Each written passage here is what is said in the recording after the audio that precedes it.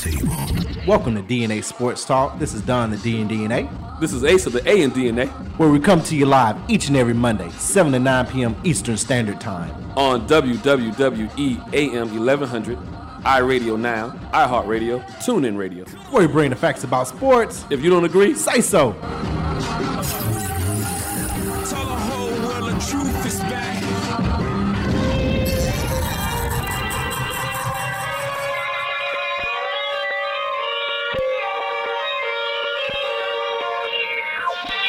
Don't throw rocks at the throne. Allow me to reintroduce myself.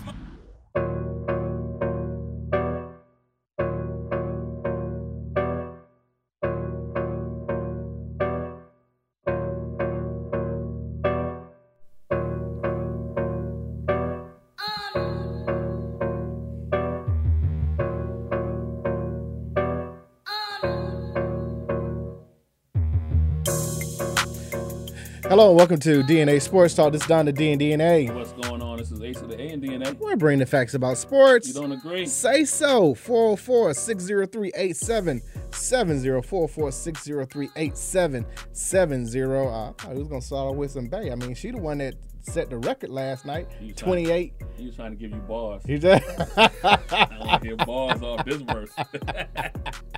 Oh, I got him now. But I need that LO though. If you're gonna do it, you got to take it back to the original. There we go. But we're glad that you all could tune in for tonight's show.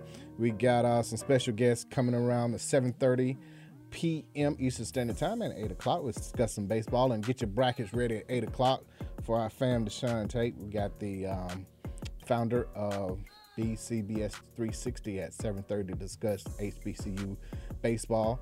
We got NFL to discuss. It seems like the Northeast little town up in Foxborough is making lots of moves today. Patriots Day. I ain't talking about the flag. Basketball to discuss. We got to talk about the home team, 5 straight, and the swirling rumors about one of the players being traded before the trade deadline next week. I believe that's coming up. Sad news to talk about in the world of boxing, and as well as PGA. The top 2 met again as far as what happened the week before, and we'll discuss what takes place with that. But let's start with boxing. Marvelous Marvin Hagler passed away 66 years young over the weekend.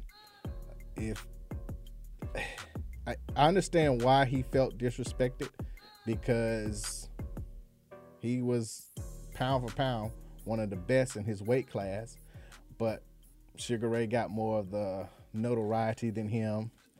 So Sugar Ray and Marvin was the epitome of what Muhammad Ali and Joe Frazier were. Yeah. Muhammad Ali like Sugar Ray had the flair. He had the personality. Had the Olympic behind him. You got to have an Olympic at that time. At that time. The Olympics behind him and whatnot. So coming into the 70s and late 60s, 70s, he was, like, to your point, Sugar Ray was more. He was called Sugar Ray. Yeah, he was. He to this day cross comparison. Sugar Ray is what Dion is right now. Prime time. Yeah, you will always say Sugar before you say Ray. Right. So you will say Prime before you say Dion. Right. So that's he got the nickname and it stuck. Yeah, and for good reasons. It wasn't like he was just an okay boxer. Excellent boxer. Yeah, but Marvelous stuck too. But Marvelous. Yeah, but it wasn't the same. He got disrespected too with the nickname. Yeah. Because he wasn't called Marvelous. Because they wouldn't call him that in the ring. So he had it legally. His legal first name is Marvelous. Right. So that shows the disrespect that he was given, even though pound for pound, one of the greatest of all time. And it's funny because when we talk about Mount Rushmore boxers, or you talk about the greatest of all time, you start with Ali. You probably go, depending on who you're talking to, you'll go Sugar Ray. you'll go Frazier, you'll go Foreman, you'll go Tyson, you'll go. It's a long list before you get to Hagler, who was still so here's one of the best. I mean, you even throw Mayweather in only because he's 50-0, but it's a while before you get to Hagler. Here's what should happen to the Mount Rushmore when it comes to boxing. First, you got to cut the mountain up into weight class. And then from that, you literally need to do the tree. Like, if this person is GOAT, then he needs to have the reason why he's GOAT as far as who he fought. You know what I mean? And that's another reason why I'm so critical of Mayweather. Because I can't do that with him. Yeah. Because he didn't fight people in their prime. He fought them when they were deer in the headlights or at the end.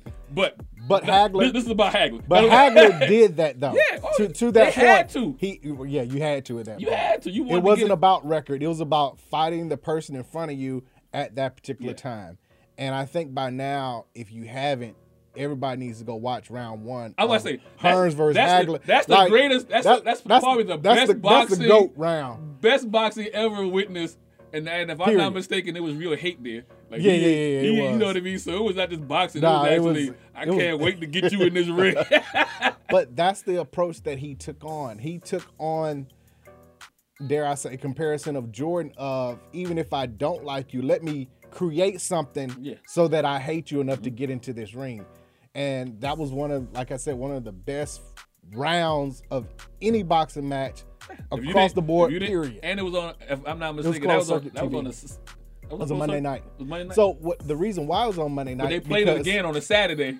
They might have. But so it was closed circuit TV, and movie theaters didn't have a large influx of patrons on Monday nights. Yeah, but that was the greatest fight of ever with Ali and Frazier.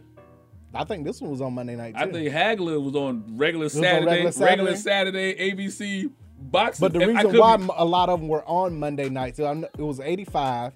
It was at Caesars in Vegas, so it might have been Saturday. But the reason why a lot of them were on Mondays is because they would show them at movie theaters, as opposed to however.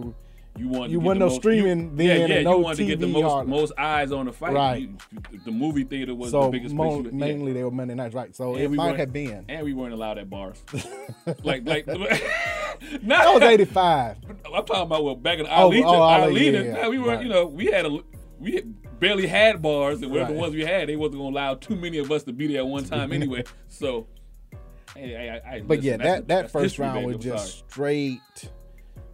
I don't like you, you don't like me. We're going to go at it toe for toe, blow for blow. And they give but 66 is still Marvin they give him so much credit because he could sit there and take a punch, several punches, and still stand. He took some in that round. You're talking about with Lightning Tommy the Hitman Hearns. Yeah, he took him. That knockout of Martin. So, but 66 is young. Yes. But, in boxing age, it's not. That's 75, 80 because of the blows that were taken. And a lot of them unfortunately went a few years longer than they should have. Another conspiracy has come up. He took the shot because he took the COVID vaccine. So I will dive into that a little bit. Not because I believe that the shot, but let's so also it came up with Hank Aaron as well. Hank Aaron, right. But you got to, it was like 2 weeks, less than 2 weeks. Hank Aaron was 87. And like I said, Marvin's 66, much younger, but I'm going to give him another 10 years in age because of the sport he was in. You know what I mean? So you got to, let's just say in every conspiracy, there is some stream of. That's a little bit of truth. But what it does to the body. So is an 87, 90-year-old, is the body able to handle what it's going to go through in taking the shot? Taking it, right. Same thing, same thing that the body is not able to take it. People don't understand that it is called a practice of medicine for a reason. Oh, yeah. You are practicing because there is no 100% guarantees on anything. Yeah. I don't care if it's an aspirin. There is not 100% guarantee on anything. Everything is a practice of medicine. So, i.e., you taking something for a headache and me taking something is going to be two totally different reactions. And when they give those breakdowns of percentages or whatever, it is, we still a long, long way away from having more accuracy of what's going to happen with this vaccine, because is so new and they don't have the long term in data. You know what I Right. mean? They're projecting themselves with a small group of individuals that they've done trial and error on. So that's the reason why I don't want to take the Moderna, because they already messed up. But that's just my He's personal. just taking shots already. Hey, listen, you had to recall it for a reason. Did they not recall him? They did. Oh, okay then. So I want to go with the people who ain't been recalled. For now. For now, They Johnson didn't & Johnson, post it. you up? Right. Hey, the doctors say, don't be the first, don't be the last. last. Gotta find that sweet spot. But so but But looking at Hagler, though, I think that it's unfortunate, but now he's going to be talked about more as being the top 10, maybe top 5 in to the some. middleweight Right. division, and they'll, like I said, they'll give his respect. Like again, you mentioned the ones he's fought, the epic battles with Sugar Ray, even Duran, yeah, Tommy Hearns, like his group, his peers that he was going up against are also top 10 yeah. boxers on 9 out of 10 people's list, And there's a which slew, adds to his yeah, greatness. and there's a slew of guys who we can't mention that were good, not great. On his way making it up to title fights and whatnot. So Speaking of which, you got 2 bouts coming up, supposedly this year, with Fury and Joshua. Who you like? well, I got the one question. What happened to my man that co-hosts the Jimmy Fallon show that beat Joshua? The Andy Ruiz. yeah. Oh, okay. What happened to him? Well, we ain't worried about him. He lost the rematch. He did. I couldn't remember if he had lost. He lost the rematch, and that's Okay. it. No, that's they were fine. done with them. No, that's fine. As told long you. as He got the Hakeem Rockman treatment. as long as he lost the rematch, I couldn't remember. I couldn't remember if he had actually fought again. That's the reason why I asked. So I'm gonna go with Joshua. I think Fury's. It's been 2 years. Fury's a little bit older. I'm gonna go with Joshua being the younger of the two, and having more of a. But it honestly depends on which Fury shows up. Well, that's the reason why I'm going with Joshua. Like I- I at this point, I'll take your money and bet with That's it. fine. But $5. Right, $5. Because I don't even want to lose $5 of your money. But I really don't know which one is going to show up. Is it going to be the Wilder from the first bout or the second one? Well, no, Fury. I know, but I'm saying when he fought when Wilder. When Fury fought. Okay, yeah. Is it going to be from the first fight or the second one? Because those were 2 totally different people. 2 different boxing styles almost, it seems. So is it going to be I guess kind of an up-tempo, let me bring the fight to you, or he's going to play like, let me kind of wear you down and pick am I going to fight or am I going to box? And that's the part I don't know. I think it's going to be one of those things where he's going to try and feel him out, which is so funny, talking about Hagler. He never took time to figure out a couple of rounds how I'm coming in hard. I'm coming in right now. Put these things to your chest. Right. And then if you take it, then I know Then I know, right. But if not, then I'm going all out for the rest. I.e. Hagler. I see my eyes look at the back of your head. I mean, I.e. Hearns. I see them eyes in the back of his head. I'm going. I'm still going with Joshua. Because in both those fights that Fury had with Wilder was anywhere near a box, he would have beat him in both of them. Well, he was complaining about all the stuff all the kind of stuff he had on and say everything. a bad word on air. That messed up his legs. He didn't have his legs. If that ain't the weakest excuse ever. I'm just telling you what he said. And at the same time, why would you want to put on 50 pounds, a whole another half a person on your body and walk? So when you take it off of you, you ready. You ready? You ready. Yeah, you ready. Okay. No leg there. He skipped that day twice. I'm going with Joshua. Again, I think Joshua is what Wilder is not. He is a boxer, but he also can. Now, again, dates haven't been set. It just said they signed up for 2 fights sometime this year. The location is probably going to be in the somewhere in the Middle East. Like the Joshua Ruiz rematch was in Saudi Arabia. Yeah. So they're looking at somewhere there because apparently Saudi Arabia they care. There.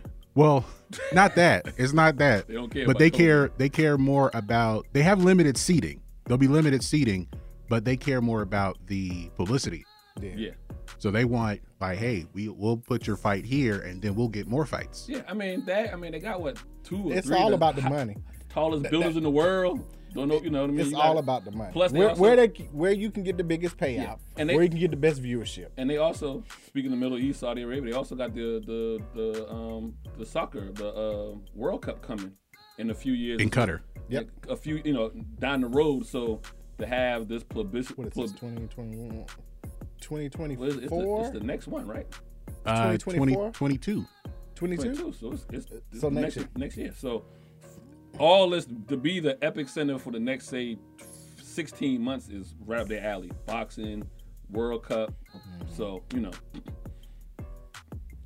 get not just that oil money, get some of this entertainment money. Well, I mean, why not? You're going to bring. It's been a while since we've had something to anticipate in the boxing world. Oh yeah. It's been, I since think- unfortunately, it's the wildest years, like, as And that's sad because we've seen the likes of far as the heavyweights go. right, which has been the holy grail of boxing for years. Yeah. Was to watch the heavyweights. Now, middle and light and feather and stuff like that is cool, but that's the ultimate Yeah. profession in boxing for viewership has been the heavyweight. But it seems like having venues over there will try and, I won't say get more publicity around boxing here in America so that they don't have to go Yeah. overseas, because that's Well- been lost. Oh, what I was gonna say is like people are starting to get excited about Jake Paul fighting somebody. You know, people who are not boxers but have taken it on and are trying to promote it. So that just shows you where boxing has gone as to why now there's this big anticipation, hopefully, for this Yeah. particular fight. I get a quick question with that. So, do you think that with how much, if on a scale of 1 to 100, how much is Floyd Mayweather tarnishing his legacy by fighting Jake Paul, or he might be fighting Logan Paul, his brother, Right, but Logan just Paul. by fighting YouTubers, not He fighting tarnished, boxers? he He's tarnished tarnished his legacy when he fought McGregor. So it don't matter no more, in my opinion. He tarnished it then. So if all Mayweather fans out there want to put him on, he fought a UFC dude and got taken 10 rounds, the whole fight. The whole fight. His record got tarnished then in my eyes.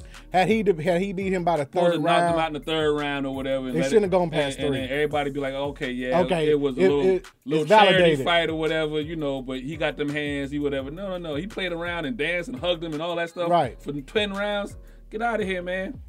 the fact, Period. yeah. Third round knockout would have been okay. You let the fans have a little bit. He didn't do a Tyson. It wasn't no, 25 seconds, 19 seconds. Play but it up and whatnot. you play around a round, first round, second round, third round, end it and be done with it. Or fourth round. Either one. But it don't go 10.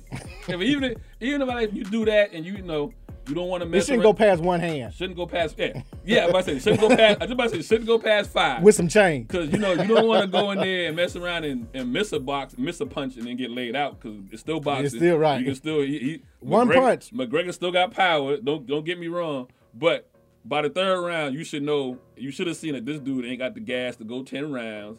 Let me go in. Yeah, because USC is what, 3 minutes, Three- 3 yeah. rounds? Let me Or dot is him it up. 4 minutes, 3 rounds.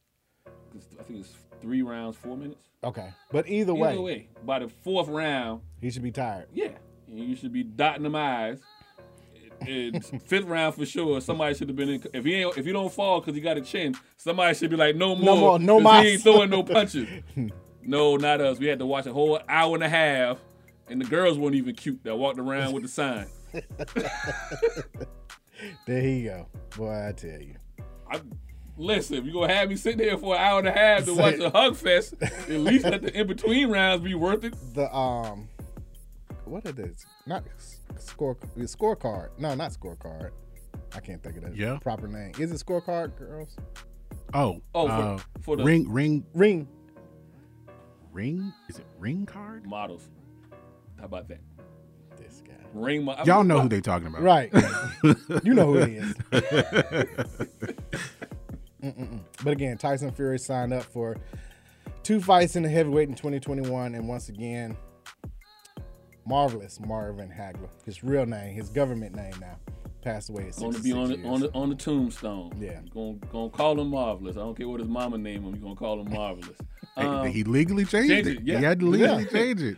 That's his name. They weren't calling him that when he was in the ring. I was about to say, you mentioned the heavyweights, and with the states here in the USA and whatnot. Right. Part of the problem is, and everybody can agree to this. We haven't had. We talked about this on shows. We haven't had, outside of Wilder now recently, we haven't had a African American heavyweight in years. A household name Since Lennox Lewis and Lennox Well, Lewis. he's British, so that British. kind of took He's away from British it. and Canadian. Yeah, Right, so that kind of American. took away from it. Yeah, And so it's been since Holyfield. Holyfield and Tyson. Yeah, Yeah. 90, 93, 94, 95. And the ones that came along like in that time, they didn't have the longevity. Yeah. Like, okay, Buster Douglas, that was one fight. which he lost. Riddick Bowe, I mean, One hit a quitter.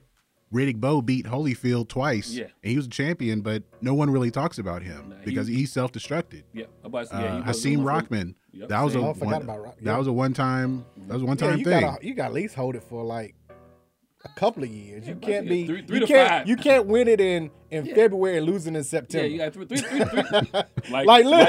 Like Joshua.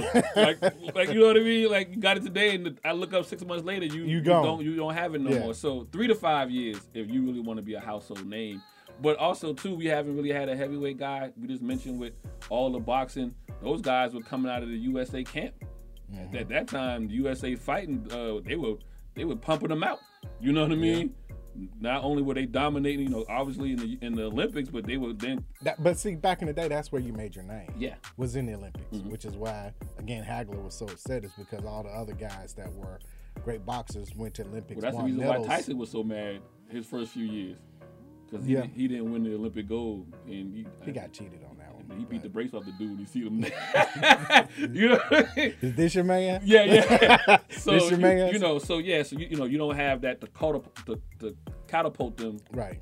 into fanfare, because there are so many different ways now to kind of get your name seen. So, Right. But we'll miss him. Marvelous. Gone too soon Marvelous. at 66. Marvin Hagler. Let's go PJ before we go to break.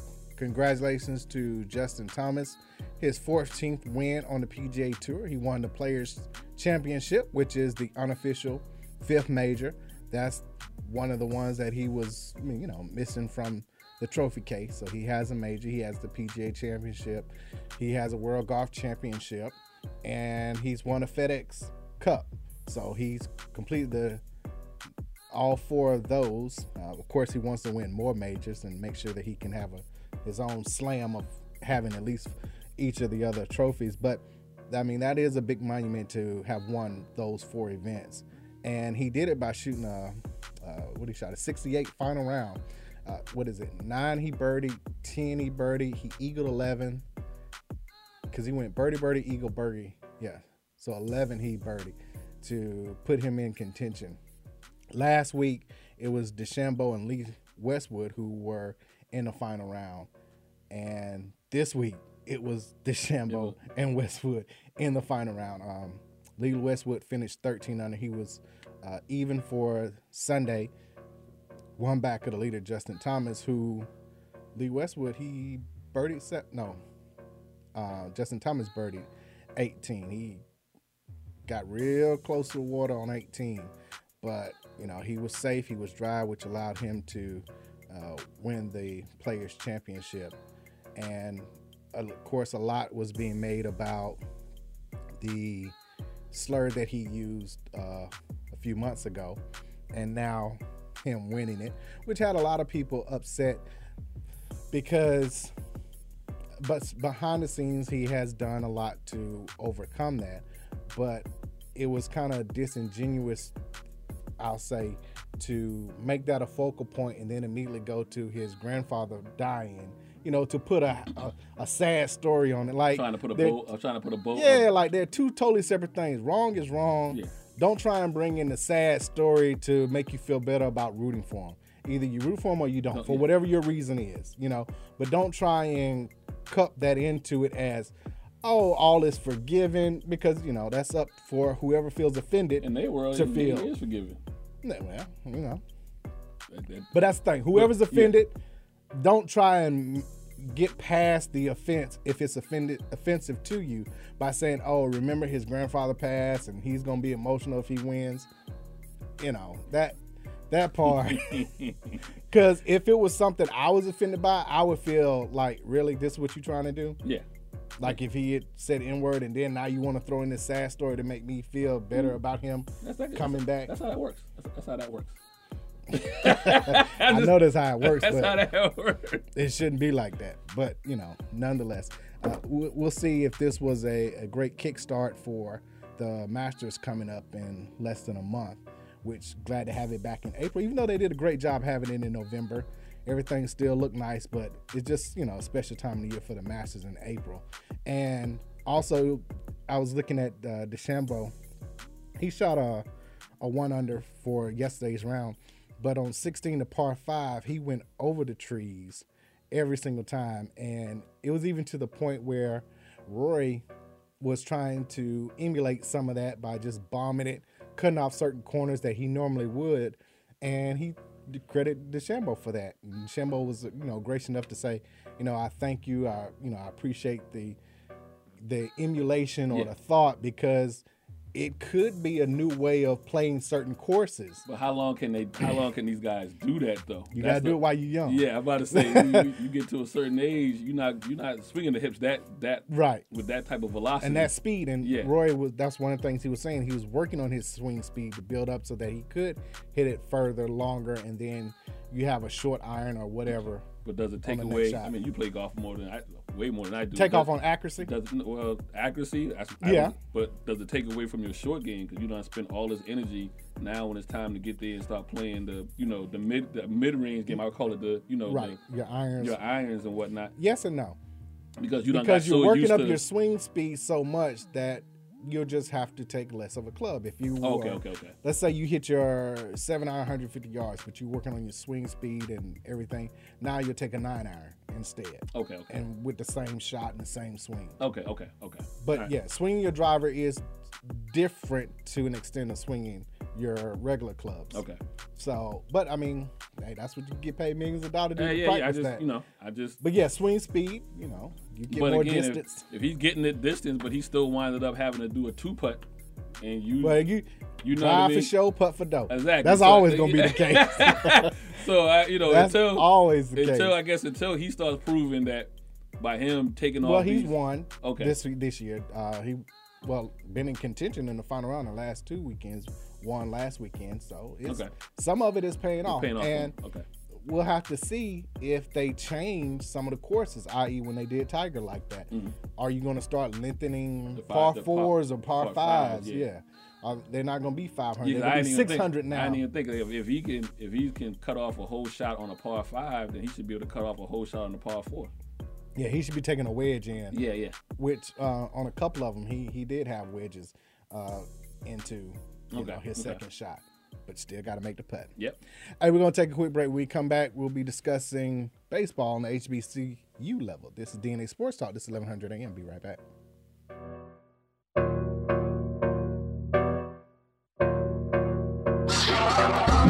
Hello, this is DNA Sports Talk. This is Donna D and DNA. This is Ace of the A and DNA. Make sure you follow DNA Sports Talk on Twitter, DNA Sports Talk on Instagram, DNA Sports Talk on Facebook, DNA Sports Talk on Snapchat. Reach us directly. DNA Sports Talk at Gmail. Our website, www.dnasportstalk.com. Are you tired of eating the same thing every week? Then wake up your taste buds and go to the best New Orleans-style food in Atlanta. Copeland's of New Orleans in Atlanta has the best Cajun-style food, specializing in seafood. The Jazz Brunch on Sunday from 10 a.m. to 4 p.m. is the best of both worlds. If you're a sports fan, they have several TVs and a great bar to watch your favorite team. Just be careful if the Saints are playing. Tell them DNA Sports Talk sent you. That's Copeland's of New Orleans in Atlanta, 3101 Carl Parkway, Atlanta, Georgia, 30309. Enjoy food and life. Join me for a minute. I want you to hear something. Sports Talk it is. Welcome! You're listening to the Sports Shock Show, and I'm the Sports Shock Wayne Candy. 3-Point Conversion Sports Lounge. And I'm your host, Mr. Controversy. Hello and welcome to DNA Sports Talk. This is Don the D and DNA. What's going on? This is Ace of the A and DNA. Where we bring the facts about sports. It's Sports Roundtable. I am your humble host, H.O. Download the Real 1100 app from your Google Play or Apple App Store today. Kids follow your lead. Help them stay healthy. Wash your hands. Don't touch your eyes, nose, or mouth. And cover coughs and sneezes. Clean and disinfect the objects you touch often, like your phone, the remote, and doorknobs. Avoid close contact with people who are sick. And if you're the one who's sick, stay home. This station is part of the Beasley Best Community of Caring, and we care about your family. For more info, visit cdc.gov/COVID-19.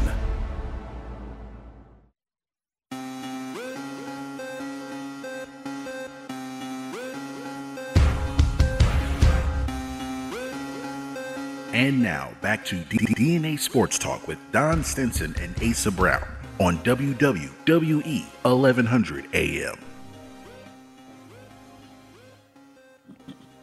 Hello, welcome back to DNA Sports Talk. We bring the facts about sports. You don't agree? Say so. 404-603-8770 is the number to dial in. Also live on Twitch. With us on the telephone right now. You there, G? Okay. We got Mr. Prentice Hill of BCSG 360. How you doing today? Doing pretty good, and yourself? Doing good, doing good. So please tell us, what is BCSG 360? BCSG 360 is a nonprofit organization with the mission of connecting urban youth with historically black colleges and universities. And we do that by hosting black college sporting events and using them as college and career readiness programs. So we've been doing that about 6 years now, and we're very excited about our bright future. Excellent. What made you get started with this type of college game and outreach program? Well, it started back, I did an internship, Chicago State University in their athletics department. And being a PBI, or predominantly black institution, while in that internship, I was able to see firsthand the opportunities that not only PBIs but HBCUs have with regards to sporting events in a market like Chicago that has a wealth of students to be recruited to HBCUs. And so I thought, what better opportunity to recruit students than to use black college sporting events as a tool. Okay, excellent. Did you play sports growing up? I did. I played Little League, of course, all the way up through high school. Attempted to walk on in college in football, but between my academics and being a neophyte in my fraternity, Alpha Phi Fraternity Incorporated, just could not find the time to continue on with spring football, and so I had to let one of them go, and so I regretfully chose letting go playing college football. Okay, so you didn't give us a story about your knee blew out and you rehabbed and it wasn't going to work, huh? Nah, I didn't have any of those problems. It's more or less time management. You know, at the end of the day, it's about graduating, and so at that rate, I was doing the fraternity, doing academics. And, you know, at a school like Tennessee State University, where I went to undergrad, their football program was quite demanding. We had a very good football program during that time on the LC Cole, a lot of great players. And so wasn't able to burn both ends of the candle in that regard. It looked like you made the right decision. Now, I understand you are from Birmingham, Alabama. Yes, I am. Born and raised, went to Age Parker High School. Okay. Okay, so it's only one question. Who you pull for? Who do I pull for in Alabama? Yes. I pull for Tennessee State University. Oh, okay. Good answer. As long as you didn't say RT, we okay. All right. Now, we always kid people who are from Alabama as to what side do you pull for. It's either orange and blue or that ugly color red. So I give you a story for the sake of entertainment. Please do. And so I actually grew up cheering for the red and white team. Oh. And at the time, there was a quarterback. By the time I got to college, by the name of Andrew Zah, that was playing for the red and white team. And so did not like his matriculation through the program. And at the time, the orange and blue team actually had a quarterback by the name of Damian Craig. Yeah. And I kind of, was drawn to the black quarterback at that time. And so since then, I've been in that game on an annual basis. I tend to cheer for the blue and orange team as opposed to the red and white team. Very good, very good. No, we're just messing around. But it seems like what the foundation that you had coming into sports really propelled you going forward. What are some of the experiences that you've had that really solidified you making that decision and the correct decision? Great question. Interesting that you would say that because as you referenced the great rivalry in the state of Alabama between those two teams that I just talked about, just seeing how their athletic programs have thrived over the years. Growing up in Birmingham, Alabama, that game used to be played in Birmingham, Alabama. Then it moved to their respective campuses. And we also have another big game in the state of Alabama that I want to definitely give recognition to, the Magic City Classic that features Alabama State University and Alabama A&M University. I can call their names. You got it. And so, but seeing how, those programs have thrived over the years, I said, why not? Why can't HBCUs realize some of that same success and some of the opportunities that come along with creating a brand around black college sports, whether it be football, basketball, or baseball. We look at opportunities. We figure that, hey, black college is a brand of sports, and if marketed and packaged properly, it can be consumed by the masses and have the same success, that the other Power 5 schools experience. Excellent. So I think next weekend is the one in Jacksonville, if I'm correct. Correct. Actually, March 22nd is the Jax Diamond Classic. We're very excited about that event. Have a great partnership with the Jacksonville Jumbo Shrimp, the great front office with the franchise there. General Manager Harold Croft ushered us in to definitely lay the foundation of a great event, and we're very excited about hosting Edward Waters College that is local there to Jacksonville, and then just right up the road in Savannah State will write the first chapter in the Jax Diamond Classic. So we're very excited about this event and the future for this event. Okay, excellent. And then immediately following that, you'll be out in Frisco, Texas. Absolutely. So I'll come home for a day or two, and I'll shoot right back out to Dallas, Texas, where we have a doubleheader weekend of black college baseball, SWAC baseball to be exact. In the State Fair Diamond Classic, we have Grambling State versus Prairie View A&M.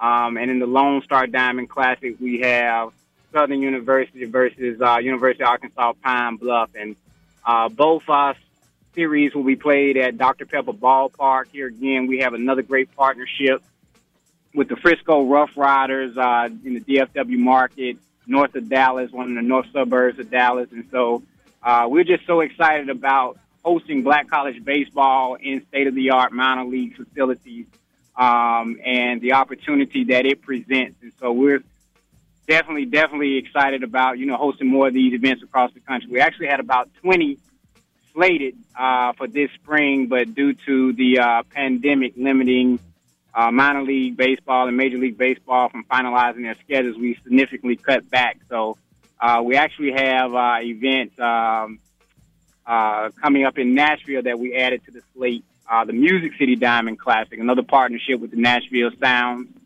and that's coming up April 17th and 18th. Okay. And we have a couple more events that we're going to close out the year with, but I have to keep my hat on those two events. But we're looking at some great events coming up to close out the season that we'd love to come back to your show and talk more about.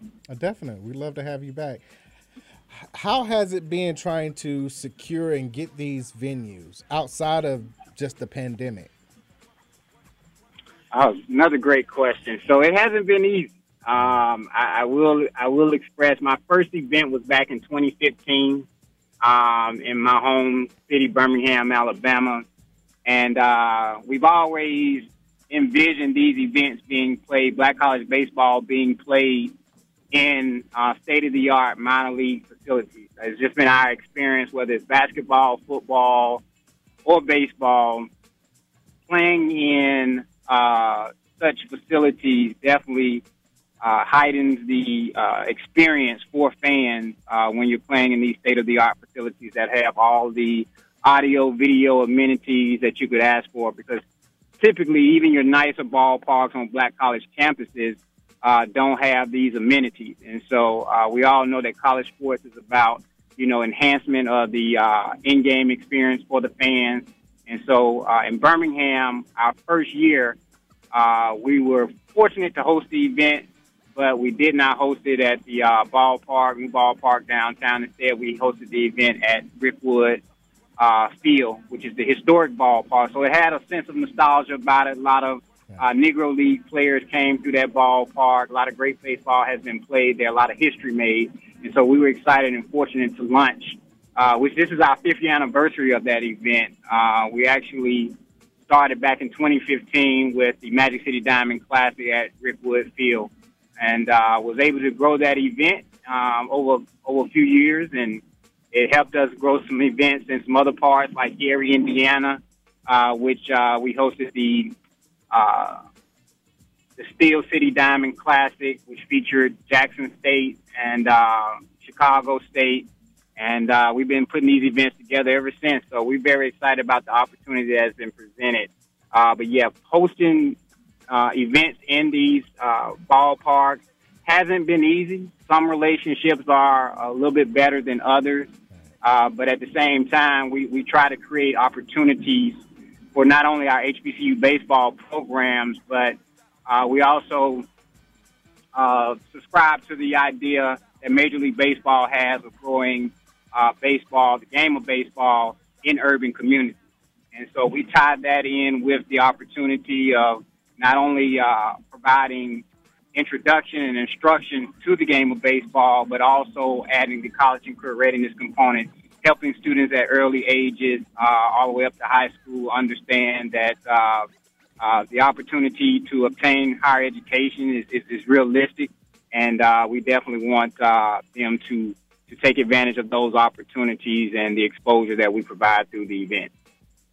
Well, we definitely appreciate the job that you're doing, because it does seem like, as far as blacks are concerned, that is the one professional sport that lacks visibility. Has declined. And significantly declined. I want to ask you, did you choose baseball to start classics to kind of I won't say rival, but emulate as you mentioned, the Magic City Classics or the Circle City Classics?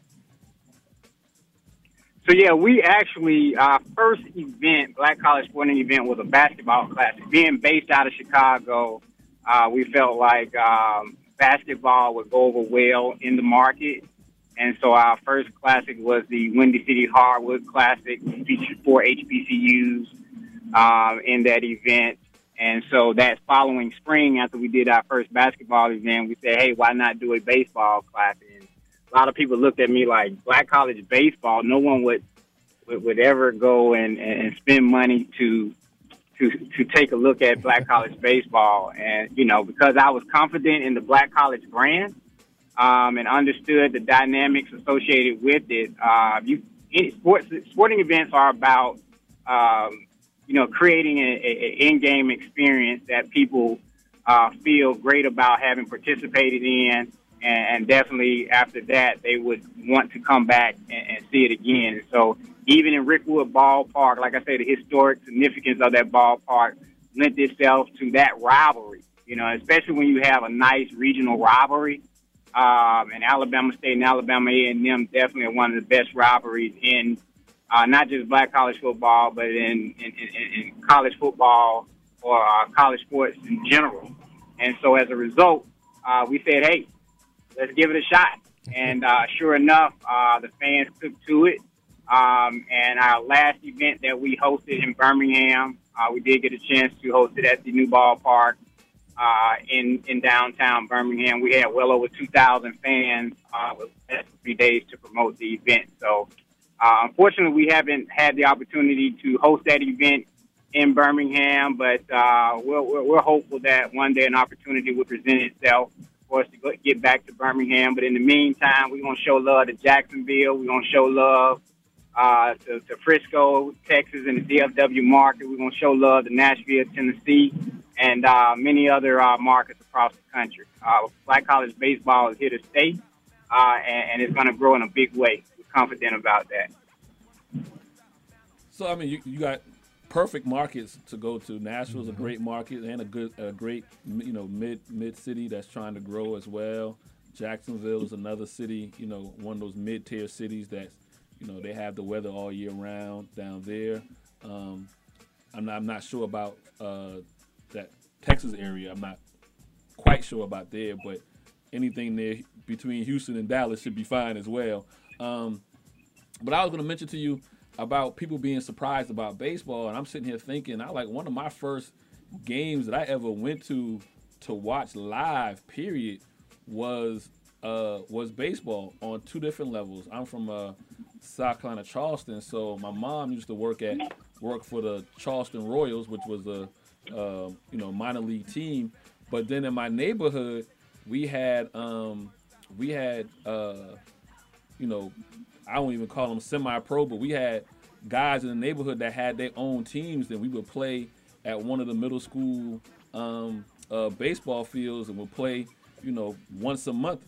Everybody would get together. So, I mean, one of my first experiences as far as seeing live sports was baseball, and now to kind of see where the move is for, young guys who want to get into sports and whatnot, they either wind up at football or, track and field or whatever. So, I guess my question I'm getting into, what things are you all doing to kind of, outside of, putting together these classic events and whatnot, what are you kind of doing if anything, at the younger level to get, kids involved in baseball within the community as a whole? Good question. So, yes. So, essentially, Major League Baseball has a developmental program and an entire mission centered around not only developing baseball in communities, but developing softball as well. And so the RBI program is one of the bright stars of Major League Baseball. And so from one market to the next, there are local RBI programs. And so our goal and objective is to, as we identify markets to host HBCU Diamond Classics, is to identify markets, particularly that have RBI programs, and then create a connection between the HBCU baseball program and create satellite opportunities in that community, whether it be a community like Nashville or a community like Jackson, Tennessee, which is home to Lane College. Okay. And so, you can create various programs, and it doesn't always have to be a big market in order to create opportunities for developmental programs. You can definitely create satellite programs and allow the baseball program to further connect with the community.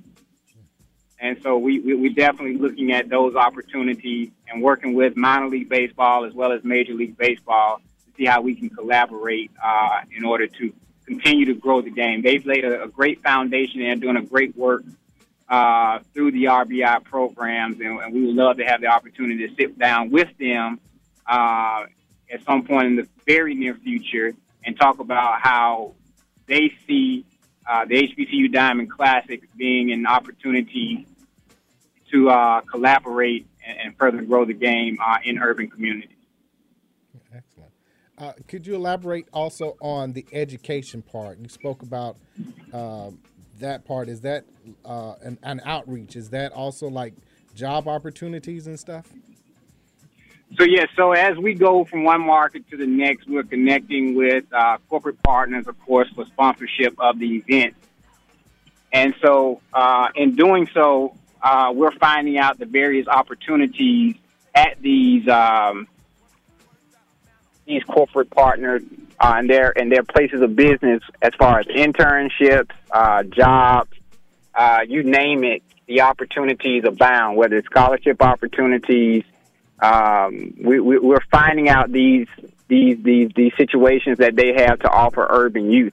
And so as we go into these markets with the events, we host what we call the HBCU Experience, which is an HBCU college admissions and scholarship fair, as opposed to a college fair, which the focus of that is to provide information as opposed to providing on-site admissions and on-site scholarship opportunities.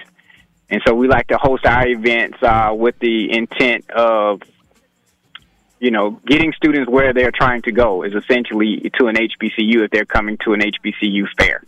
And so the schools that we work with provide on-site admissions and connect students with internal institutional scholarship opportunities. And oftentimes it's not full scholarships. Students that have high GPAs and demonstrate the merit deserving of full scholarships definitely are offered full scholarships at the event.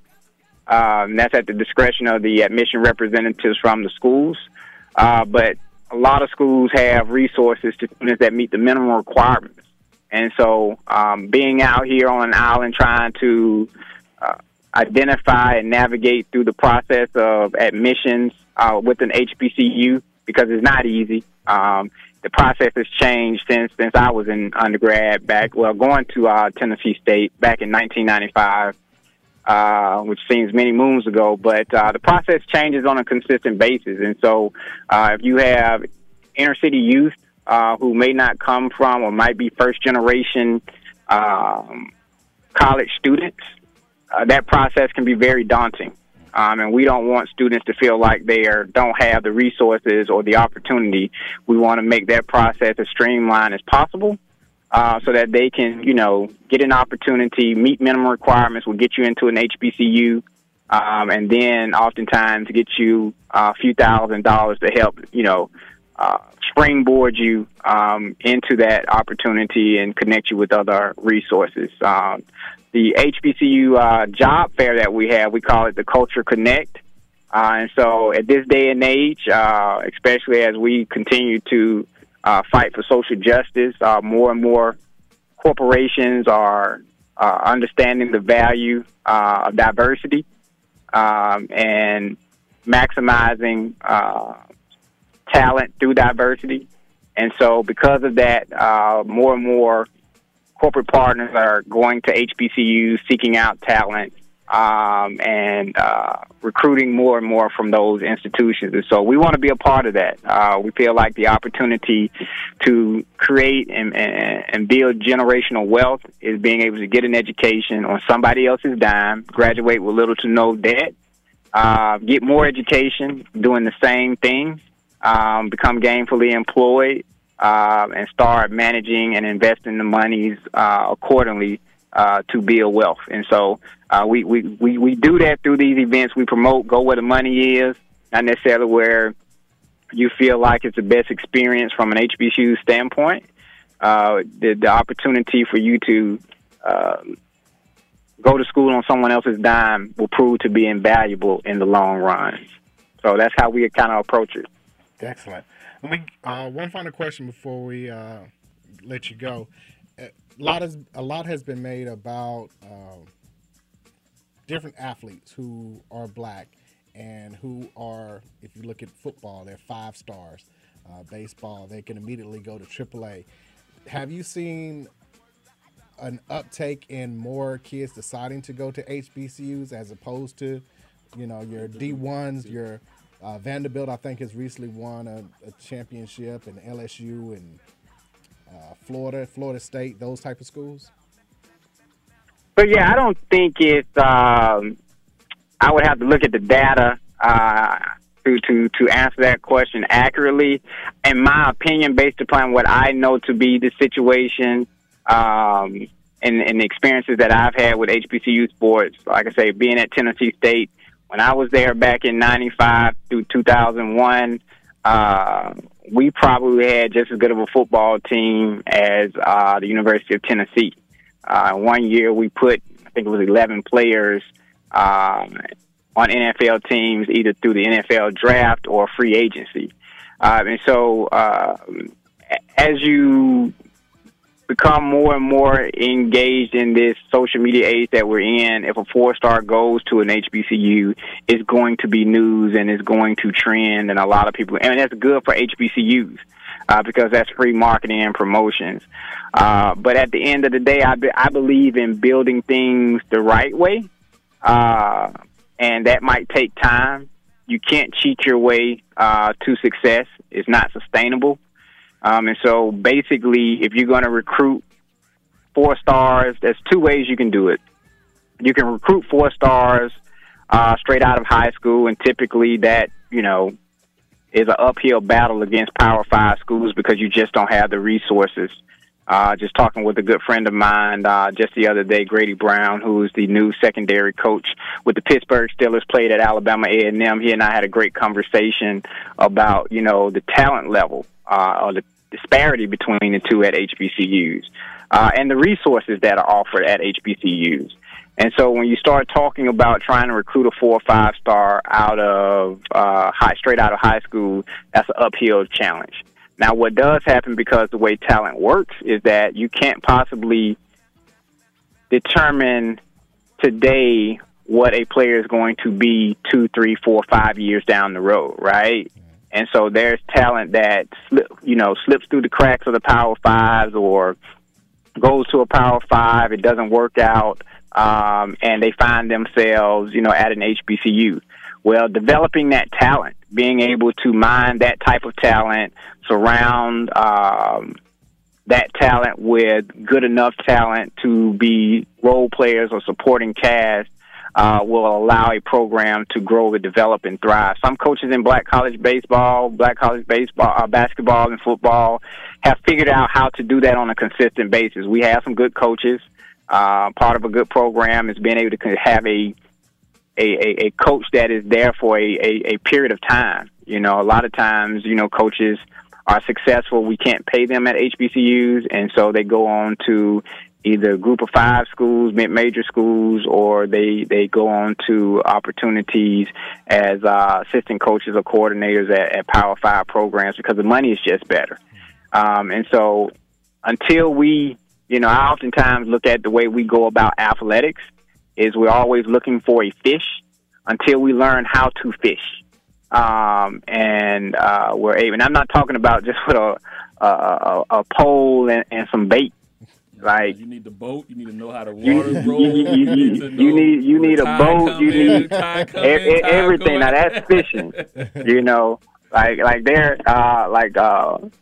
Bubba Gump Shrimp. When they went out on that boat, they cast a big old net. They wasn't fishing with a rod. So we have to learn how to cast nets in order to fish, as opposed to going into various situations and requesting opportunities.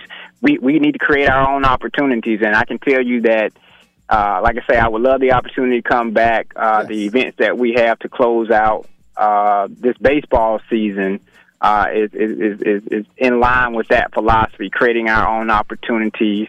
And we definitely have some more projects that we're working on in other sports that would do just the same. But I appreciate you guys having me on. And like I say, together we can definitely build an opportunity for our HBCUs. By what you guys are doing is talking about HBCU sports would definitely lend itself, and just continue to grow it. And everything would take care of itself. Thank you for all your hard work, especially because you're the one on the ground. So once again, real quickly, if you could please let everyone know your upcoming events and also how they can reach you or learn more about the classes that you have coming up. Absolutely. So on March 22nd down in Jacksonville, Florida, we have the Jax Diamond Classic at 121 Financial Ballpark in partnership with the Jacksonville Jumbo Shrimp. That event will feature Savannah State versus Edward Waters. For ticket information, go to the Jacksonville Jumbo Shrimp website. You can get more information about that event and the tickets. On March 26th, 27th, and 28th, we have 2 baseball classics down in Frisco, Texas, just north of Dallas, in the north suburbs of Dallas. The State Fair Diamond Classic, which will be played at Dr. Pepper Ballpark, will feature Grambling State and Prairie View A&M, 3-game series, Friday, Saturday, Sunday, as well as Southern University versus University of Arkansas Pine Bluff. Also will be played at Dr. Pepper Ballpark in partnership with the Frisco Rough Riders. Ticket information is definitely available on their website as well. Just go to Frisco Rough Riders and you'll get ticket information on that event. And our last regular season event will take place in Nashville, Tennessee at First Horizon Field, featuring Lane College versus Tuskegee University, April 17th and 18th. So we're very excited about the 3 markets that will be hosting these 4 events in. Like I said, we'll love to come back and talk about our events that we have to close out the season, and that will create more opportunities for black college baseball and put us in a position to whereby we kind of control our destiny as it relates to our brand of black college baseball. Excellent. Thank you again, Mr. Prentice Hill. We appreciate you. All right. Thank you so much. Look forward to coming back. All right. Talk to you later. Thank you. Right. Once again, Mr. Prentice Hill, founder of BCSG 360. Go to bcsg360.org. It'll have all the information that he just related about the upcoming classics, as well as how to support the movement that they're doing. We're going to take a break. We come back. We got some March Madness to discuss. This is DNA Sports Talk, 1100 AM. Be right back.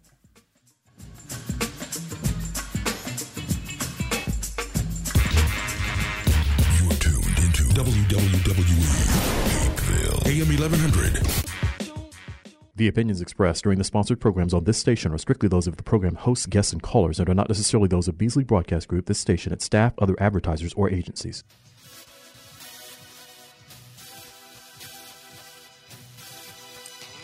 Jackie Robinson. When you hear that name, you automatically think of strength and courage. You think of someone who broke down barriers. It's time to add another name to those qualities. Cicero Murphy. Hailing from New York, he is the only Black American world title winner and Hall of Fame inductee into the Professional Billiards Hall of Fame. Did he endure the same treatment as Robinson? What motivated him to get to the top of a Caucasian-dominated sport and stay there? Pick up a copy of the book, Big City Nights, the biography of the legendary Cicero Murphy. It is beautifully written by his grandson, Tyreek Murphy, recounting what made his grandfather a historic man. You can go to Amazon and get a copy of the book for your Kindle or in paperback form. Make sure you go and read about the billiards Jackie Robinson. Big City Nights, the biography of Cicero Murphy. Hey, I'm Murfinetti. You could say Murfinetti Collection is the newest, comfortable, luxurious, and trendy exclusive fashion line that fits its diverse clientele. From the music industry, to the sports world, to the judicial system, to the political world. To the average everyday professional, Murfinetti Collection is the new way of life. www.murfinettifashions.mybigcommerce.com. Once again, you can shop Murfinetti Collections at murfinettifashions.mybigcommerce.com. Have you been looking for a radio station that gives you sports? I don't believe it! It's a touchdown! Entertainment? Are you not entertained? And other special interest talk shows? Well, isn't that special? All on one app? Yo, that's dope. What app is that? It's the real 1100 AM app for WWE. Grab it for free in your Google Play or Apple App Store today.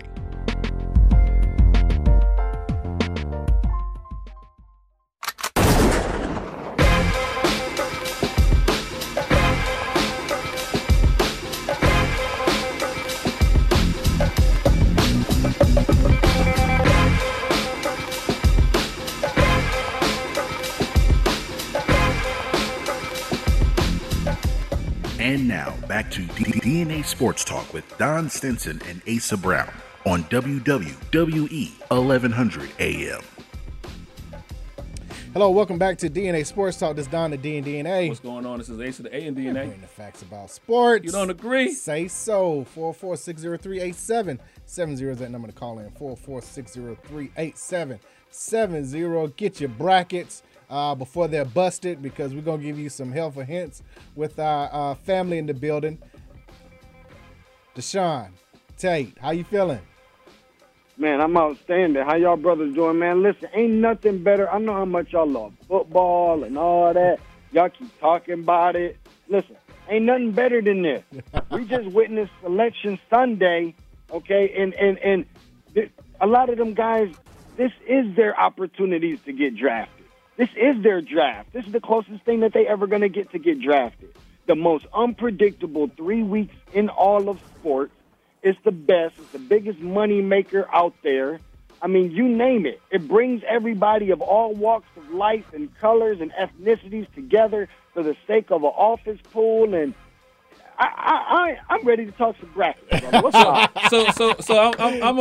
So this year you are going to be much more needed than other years, because unfortunately, we haven't seen some people play. Well, I'm going to say from my standpoint, and just me talking, talking out and about and talking to a lot of people, unlike the NBA, college needs fans. You need to have the student bodies there, going crazy. Well, I mean, Carolina beat Duke twice this year. So it don't matter about fans. But unfortunately, nobody's seen it. I saw it both times. But I mean, I'm not saying, and I agree with you 100%. Like this time of the year is probably March is like one of the, because you got the March Madness, but then you also got baseball about to kick in. You got NFL draft. Can I correct you real quick? Correct them. You got March Madness, right? Right? Right. Yeah, right. And then you got everything else. Talk to him, bro. I need your help this year.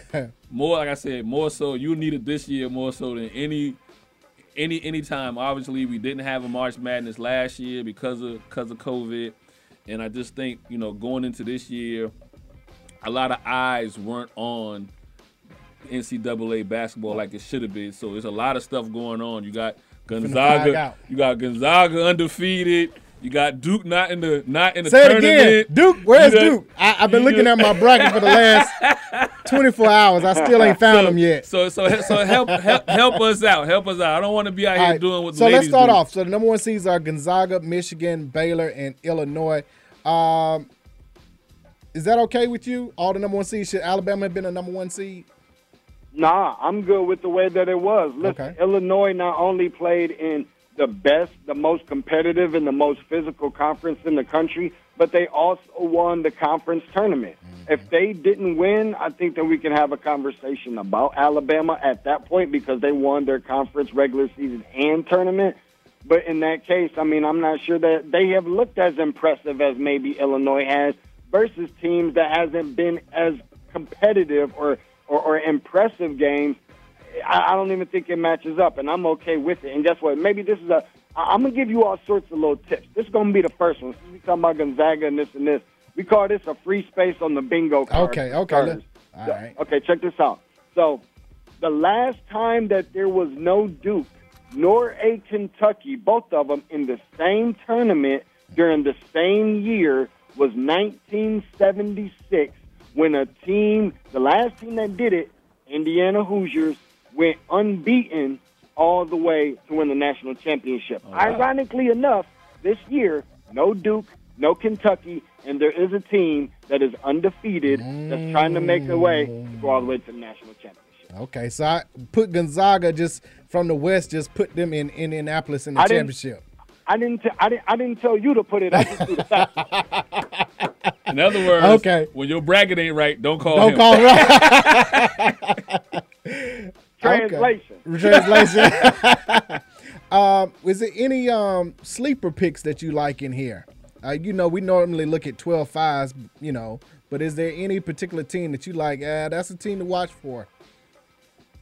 There's always one every year that is a low major, mid-major, and they always pop up out the page before any of the others. And I saw it when it happened early in Selection Sunday yesterday. It was a 13-year West region against the Ohio Bobcats. Now, I'm not telling you that this guy is Stephen Curry. I'm not telling you that this team is going to achieve all the same things that Davidson did. But if there is a team that's going to put together a similar run the way Davidson did and a player that performed similar to the way Stephen Curry did at that time, it is the Ohio Bobcats with a young kid named Jason Preston. Check him out. I got them in my bracket all the way to the Sweet 16. I knew it right off the rip. By the way, the last time a 13 seed went all the way to the Sweet 16 was a few years ago, and guess what? What's that? It was the Ohio State? Bobcats. Ohio It was Bobcats. Ohio Wow. Bobcats. Same team. Okay. I always like the 13-4 and the 12-5 because you always those mid majors are actually champions. They're champions. They're usually. champions, and then that 4 or 5 spot is a team that probably might have been on the bubble, right?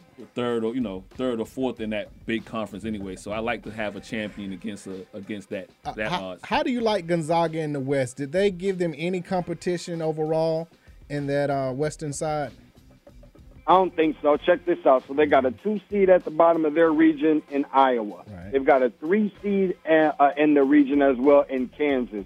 And they've got a 4 seed in their region we just talked about, technically the defending national champions, being Virginia. All 3 of those teams, we always rag on Gonzaga about playing in a weak conference, West Coast Conference. They don't play nobody. They beefed up their non-conference schedule earlier this year, and they played all 3 of those teams and beat them like a Bob Ross paintbrush, boy. Okay. So beat the brakes off of them. That bodes well. Well, now you already said Virginia ain't gonna be there, but so if they was to manage to wind up facing one of those teams again, you still have them being favored. I can't go against Gonzaga right now. Okay, I can't do it. Before I got a quick the question Final for Four, you. it's going to be too hard considering. Okay. Go ahead, G. Go ahead, Greg. So in that same, I'm getting a look at the bracket for the first time right now. What do you think of like Kansas in that bracket possibly making a run to the Elite Eight and facing a Gonzaga possibly? Do they have a chance, or do you think you even get that far? I'm curious to know what G been doing just now looking at the bracket. but let me answer. Hey, yesterday was my birthday, man. I was celebrating. G is my boy. G is my boy. So, no, Pete game. I think that there's a possibility. Of course, anytime you got the program prestige plus the players of like a kid, this isn't a regular Kansas team either. Like, Kansas has been struggling. At one point in time, we were talking about the Blue Bloods, Duke, Carolina, Kansas, Kentucky, all of these teams, UCLA, Michigan State, Indiana. None of them were ranked in the top 25. I don't even know the last time that's happened, but Kansas found a way. They put some defense with their offense, got back into it. But guess what? Here's the X factor. David McCormick is the reason why Kansas did not play in their conference tournament, and much like Virginia, North Carolina, A&T, and a couple others, did not play in the conference tournament and had to forfeit their game. David McCormick is primarily the sole, alone big guy on that team that they might be missing for the NCAA tournament if he doesn't make the trip.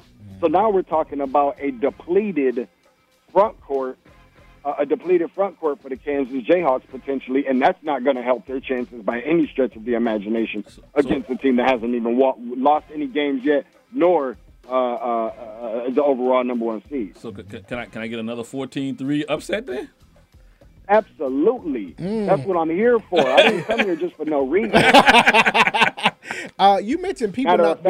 Matter of fact, because you my boy, I'm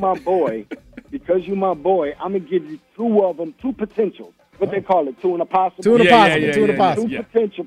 I'm gonna give you 2 potentials. Okay. One of them sounds like the school is named after a brand of toothpaste. That's a hint for you. Colgate. That's one of them. The other one, I'm going to tell you how confident I felt in this team. Here's the problem. Here's the problem I'm still kind of having, okay? Texas, I felt like going into, before I even see what any of the picks look like, I said, okay, you got Baylor, you got Gonzaga, and you got Michigan. All three teams look like primarily the best teams that was the most consistent and persistent all year long, right?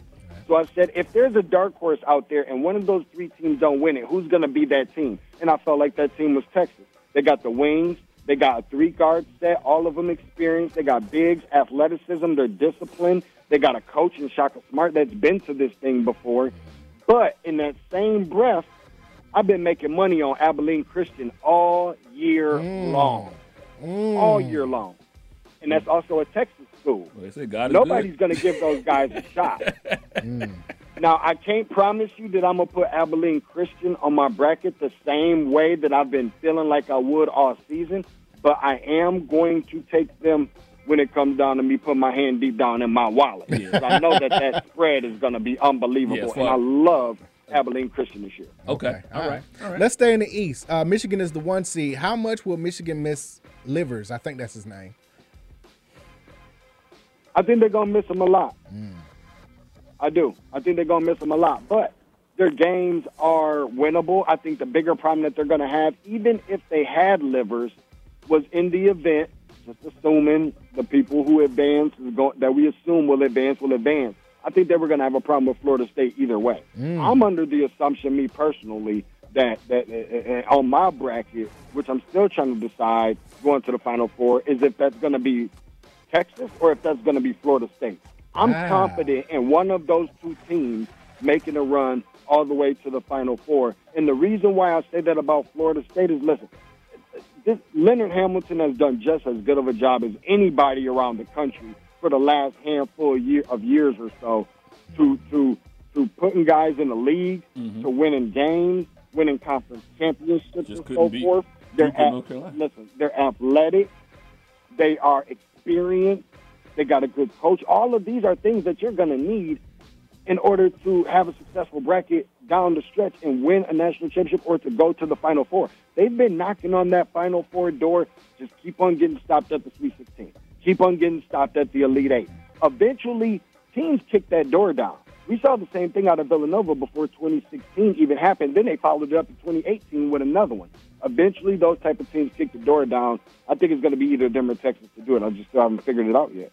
So I have a question. So you kind of talked about, because you mentioned some of the blue blood schools, and so now, obviously Big Ten has been the best top to bottom. But outside of the Big Ten, which is a conference that you're going to see that's going to do well in the tournament this year? Or Big 12. The Big 12? Okay. Big 12. Big 12. They got a lot of teams in it. They got some good teams in it. I mean, everybody's going to talk about Baylor at the top, and I understand why, because they've been good all season.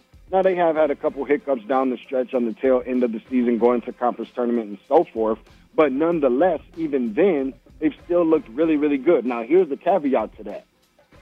They win that game. I don't know, between that 8 and 9 seed, Wisconsin or North Carolina. North Carolina could give you fit. Because North Carolina is not just North Carolina, but North Carolina is so big up front. They got about 3 or 4, maybe close to even 5 guys that they can throw at you. And Baylor's not particularly a big team. They're really based on their strength being the guard play. Now, here's the thing about that. They've got guards that play much bigger. They got 6'3", 6'4", 6'5" guards that plays like this 6'7", 6'8", and 6'9". So that might be the difference maker there. I'm just kind of curious to see exactly how that's going to pan out. But that's just assuming Carolina's going to get past Wisconsin. Wisconsin is the oldest team in college basketball this year. Their roster is older than the average age of the Chicago Bulls, believe it or not. I think all those guys are eligible for Social Security today. They're working on doctorates? Guess what? Yeah. And guess what? I'm going to throw this last little piece in there. Because of how the NCAA has structured things, I'm sure you guys have heard of this year, because of how the NCAA has structured things because of COVID this year, all seniors are eligible to come back for an extra season next year. So that means on average age, everybody on Wisconsin, you'll have like 5-year, 5th-year seniors that are going to be on the average age of 26 years old. Now, if they don't win a national championship with guys that old next year, we're going to have a much bigger problem. Right. I want to looking back at the East real quick. Number 2, Alabama has 15 Iona. And a lot has been made about Rick Pitino taking his 6th team to the tournament, which is a historic record. Any chance that Rick can, find a way to pull off this upset? I think so. Whenever you have really good coaches, that's what you really want to follow. And Iona's this isn't new to Iona. A lot of people don't know much about Iona. Yeah, Iona's been there. They get into the NCAA tournament regularly. This is like their 15th or 16th appearance as an institution. That's more than you have some of these Power 6 conferences. Now, when I say that, I want to make sure that I'm very clear about this because, listen, one thing people are going to get tripped up by, now I'm not telling you to take Iona. I'm not telling you to scratch off Alabama or whatever. But where people get tripped up at on their bracket is they take the teams that are hot right now. They take the teams that they remember, what you remember from them last. Mm-hmm. The last thing that you've seen from Illinois, the last thing that you've seen from Alabama is that these teams has been hot. People are talking about them being Final Four. Those are the same teams. If you look back at your bracket from over the past years, Lost I'm round sure one. everybody's looked like those are the ones that end up busting your bracket because everybody was taking them. They looked good. They won the conference being Alabama. They won the conference tournament being Illinois and Alabama. And then you end up saying, oh, yeah, that's just a shoe-in. Go ahead and do it. It's hard for me to go against a coach like Rick Pitino, who's a national champion. He was an NBA coach at one point in time. That didn't pan out for him. But he's one of 3 coaches that has put 5 different programs into the NCAA tournament. I mean, it's going to be really hard for me to take Alabama. I'll more than likely do it, but I still got until Thursday, baby, to figure this thing out. So speaking of great coaches, over the weekend, Patrick Ewing was disrespected by the MSG security and arena, but they went on to win the title. Any chance they can keep this going and knock off Colorado? That's a 12-5 matchup. I think they will. That's the 12-5 that I have right there on my board right off the rip. That's not even – I mean, I feel like that's money you got to sign off on, if I'm just being honest. Pac-12 teams typically don't do well as of late in the NCAA tournament anyways. When's the last time one of them even won a national championship? I feel like, like Arizona in 97 or something like that. Yeah, right. Yeah, we can go back that far. Let me say this much. Too far back, Ace. When we're talking about Patrick Ewing and that whole situation, some people just doing their job. We can't get mad at people for doing their job. I don't think about them doing their job. I think, like anything else, you could overdo your job a little bit. And you know, but guess what? But guess what? I feel comfortable when I go through that airport and I go through TSA. I don't complain. I need y'all to be doing y'all job. No. I understand that, but at the same time, if I know it's Brad Pitt, you try to tell me the TSA agent don't know it's Brad Pitt. I wouldn't be surprised if Brad Pitt don't get patted down. But Patrick Ewing, like, it depends on what the age of the security is too. Correct. Because they may not know who Patrick Ewing, or it might be someone who doesn't follow that sport. If you work at MSG, you better know who everybody in that. Well, I mean, Patrick Ewing has been around. He's been around MSG in and out for the last 40 years. But this is a COVID pandemic, and I know people personally that are no longer working at State Farm Arena because of that. So they brought in new people. Let me finish. There are new people who have brought in this year to work the arena because the other one said, you know what, I'm not working it until things are back to normal. So you have new security who may not know. That's all I'm saying. And I tell you right now, that person that does not let Dominique go through State Farm Arena fired. Period. Like, the one person you gonna know at State Farm Arena is Dominique. Whoever you hire at MSG, they better know 5 people. Gretzky name up there. You know, Willis Reed, Frazier, and Spike Lee and Ewing and Oakley. But Oakley, not even Oakley. Oakley can't you better know Spike Lee, Ewing, Frazier. those guys, you better know. I don't care what age you are. You better they better be a course on that application. Do you know these faces? Okay, I will say this too. I will say this last little piece to that too, because I'm all for people doing their job at high levels and so forth. But yes, no, that was definitely crazy about Patrick Ewing and being questioned the way that he was. Right. I mean, that's absolutely ridiculous. That's almost like, you remember a couple of years ago when Loyola Chicago went to the Final Four. You remember Sister Jean? Yeah. That's almost like Sister Jean getting carded for trying to buy alcohol up at the doggone, you know what I'm talking about, at the package store. Yeah. But, you know, Dolan has a history of not, for He has whatever a- reason, he yeah, has a history of not treating his you know, His greats. his Not greats- just his former players, his greats. with any kind of respect. So, I mean, just another notch to why fans should not go to a couple of games to make the league make a move. But anyway, back to the Back to break. You are a Spartan. How are your Spartans going to do? I don't know. I know that may not necessarily be the most popular answer of what you was looking for, but I really don't know. Why? Because they're playing in this play-in game, essentially is what I call it, but the first four as one of the first games to play on Thursday for a reason. They are the only team that has beaten two of those number one seeds up there right now, talking about Illinois and Michigan. They are the only team that has beaten three top five ranked teams in the country this year, adding Ohio State to that list. They are the only team that has beaten four of the top six at one point in time when they beat Duke, when Duke was ranked number 6 in the country at that time. But then they turn around and lose to a Northwestern, get blown out at the beginning of the Big Ten. They end up getting blown out by 30 to Rutgers, as well as to Michigan, as well as to Iowa, and the list goes on and on and on. But I will say enough to say this. There's one team and one coach that you never really want to play or go against because for whatever reason, I don't know if it's because St. Patrick's Day is in March and green or what. I have no earthly idea. But they are always one of them. I just cannot tell you which Michigan State team is going to show up. Well, I'm gonna help you out. I'm about to say that. I'm gonna help you out a little bit. You mentioned it earlier. They playing a Pac-12 team, so. They're playing UCLA. So I'm going to go with Michigan State for all those reasons. And then they got BYU after that. Well, they're going to lose probably after that. But I'll go with them playing in, you know. The playing game. The Jekyll and Hyde. But I think the one thing with Izzo is, though, because the schedule usually for Michigan State is such a grind, which I believe is what's going to help Gonzaga this year, playing, you know, hard opponents throughout the year. When you get to the tournament, some of these games are easier to the players than the regular season, the regular conference game. You know what I mean? So it just depends. So I got faith in your alma mater with Michigan State beating UCLA. I got a question for you though about the home since we here in Atlanta, we got to talk about Georgia Tech, baby, ACC champion. They're playing Loyola Chicago. What you got with Tech, the Yellow Jackets? When it comes to Georgia Tech, I mean, listen, they got a crazy draw. I think they were better than a 9 seed. I think they could have gotten an 8 seed. Nonetheless, they still would have been in the same position.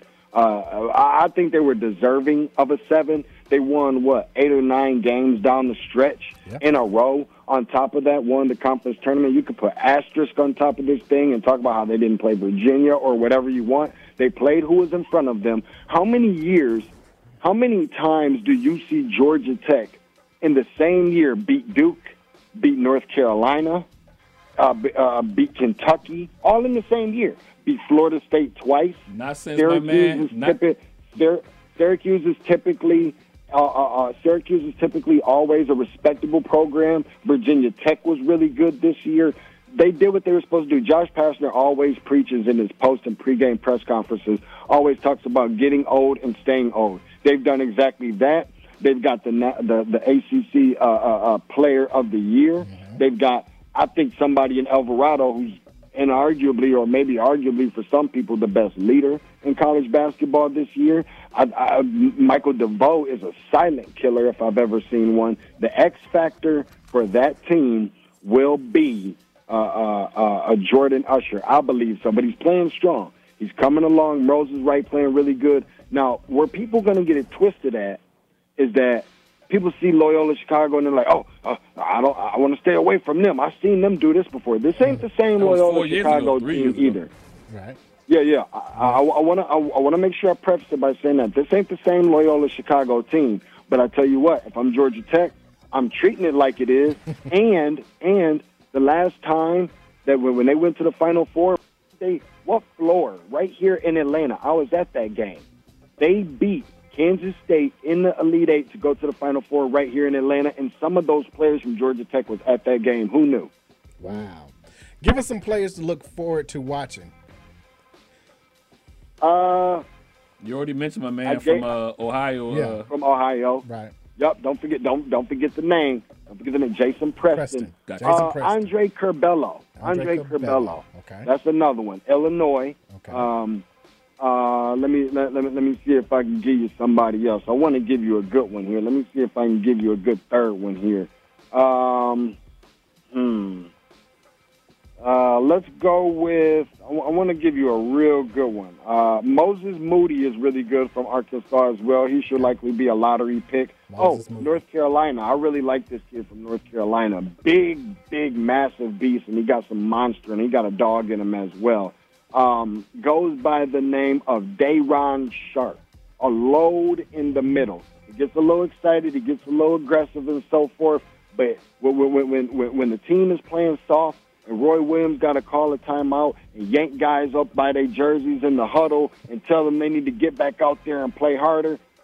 He ain't talking to Day'Ron Sharp. He's talking to everybody else. Yeah. He ain't talking to Day'Ron Sharp. He's talking to everybody else. I want to give you one or two more. Let's see. Let's go through this thing. Let's go with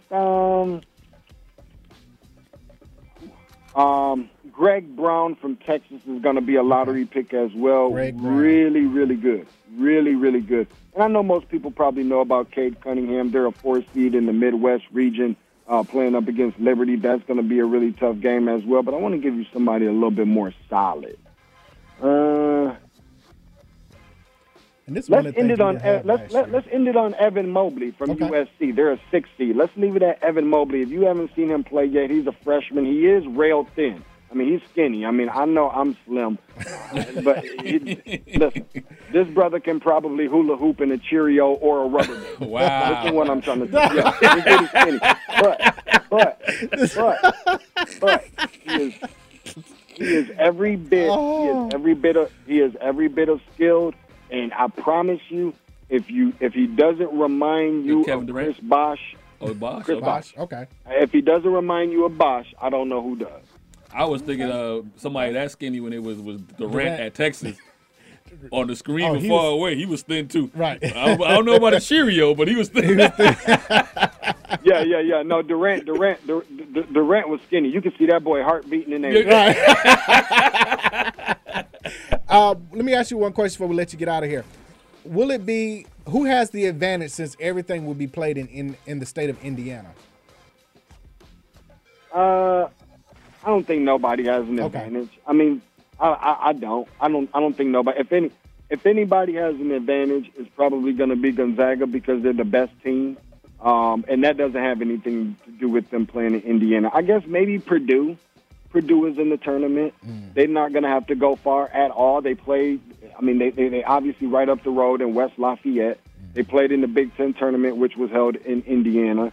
They never have to travel. They're not going to have to travel. And I guess that means there should be no excuses for them to an extent. So I don't know. I guess we'll see. But I don't think there's particularly an advantage for anybody.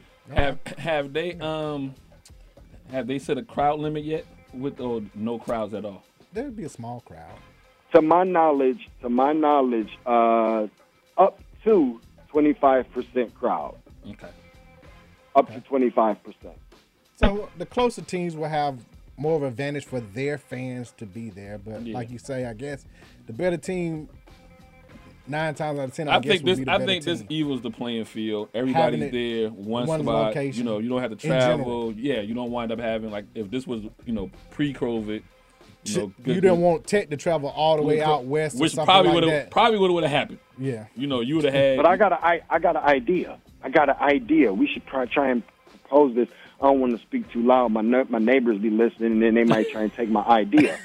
I think, just like they're putting it, the games are going to be played in West Lafayette, different places around the state, obviously right within Indianapolis or close proximity to. Let's bring it to Atlanta. I mean, think about it. We got a gym. We got a gym at State Farm Arena. Yeah. We have a gym at Georgia Tech. We have a gym at Georgia State. Georgia. We have a gym at Georgia. I think there's a gym at Gwinnett Center, whatever they calling it nowadays. You got the HBCU campus. Clark Atlanta has a gym. HBC. I'm trying to listen. Hey, and some people going to say, yeah, well, they don't hold that many people. Well, they're playing games up at IUPUI. Don't even ask me what that stands for, but Indianapolis something. Indiana University of Purdue. Indianapolis. Indiana University, Indianapolis, something like that. Them right there. They don't play. They don't appreciate that. They don't play in no gym no bigger than Georgia State either. So in the event, hopefully we don't have to worry about this anymore after this year. Right. But in the event that it's another situation like that, how about we get the Final Four back to Atlanta where it was supposed to be last year and give us our chance to have it and host it again? Hey, I'm with you. Nah, it makes sense. You know, everything's kind of right here in the city, but then if you do got to go we got far, the busiest airport in the world too. So, but if you do got to leave the city, you're not going far. Athens is an hour, 45 minutes, an hour away. Yeah, you know. So we do it out here. All right. When it's all said and done, who cuts the nets down? Man, I have no earthly idea. Listen, it's going to be so hard to go against Gonzaga right now. You need to go out on the limb now. No. You're not getting out of here that easy. Well, see, you must have been listening slow because I told you about Texas. I told you I really like Texas chances. That is my outlier. That is my dark horse ultimately. Okay. See, got my neighbors looking out the window. They writing this stuff down. I'm telling you. Writing it down. Give us your Final Four. How about that? Final Four. Right now, your pre-Final Four. You know, you can change it again. Your pre-Final Four. Okay, pre-Final Four. That's fair because I got up until Thursday. If you want to get technical, right. I'm gonna take Gonzaga, and I really want to take Texas.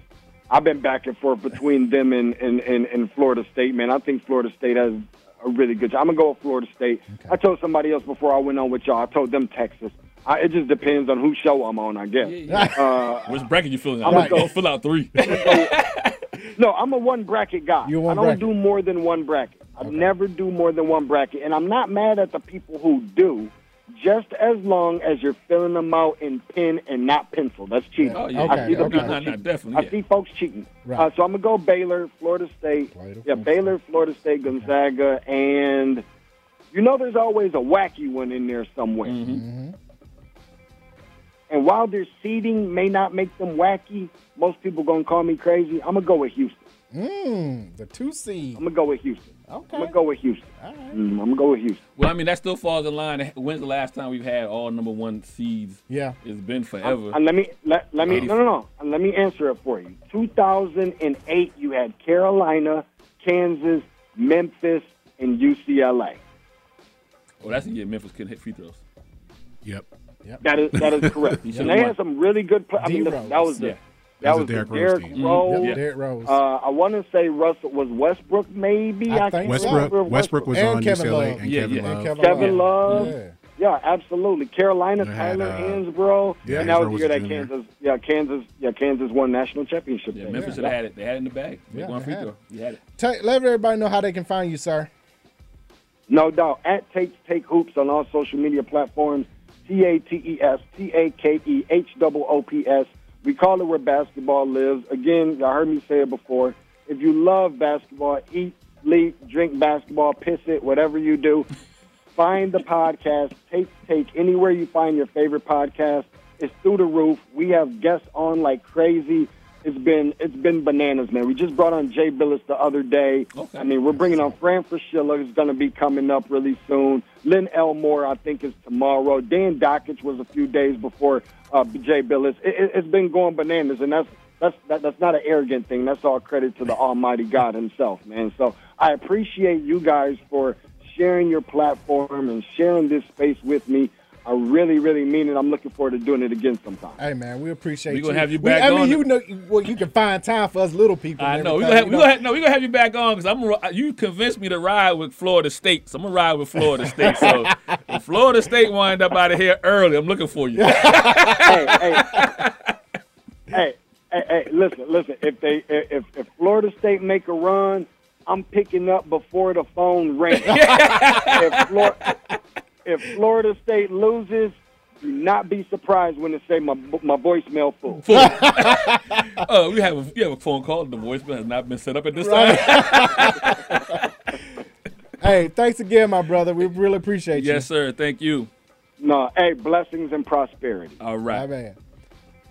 So yeah, there's your brackets. Everything that you need to know. Nah, don't blame us. He actually brought some good points though. So I mean, while we got it up here, what's your first? Who your first four in? Might as well put it out there because time we come back on, we'll be into we'll be past Sweet 16 stuff. Yeah. My Final Four right now. Well, no. Well, it'll be going into the Sweet 16. So who's your first four? First four in the play-in games. Michigan State.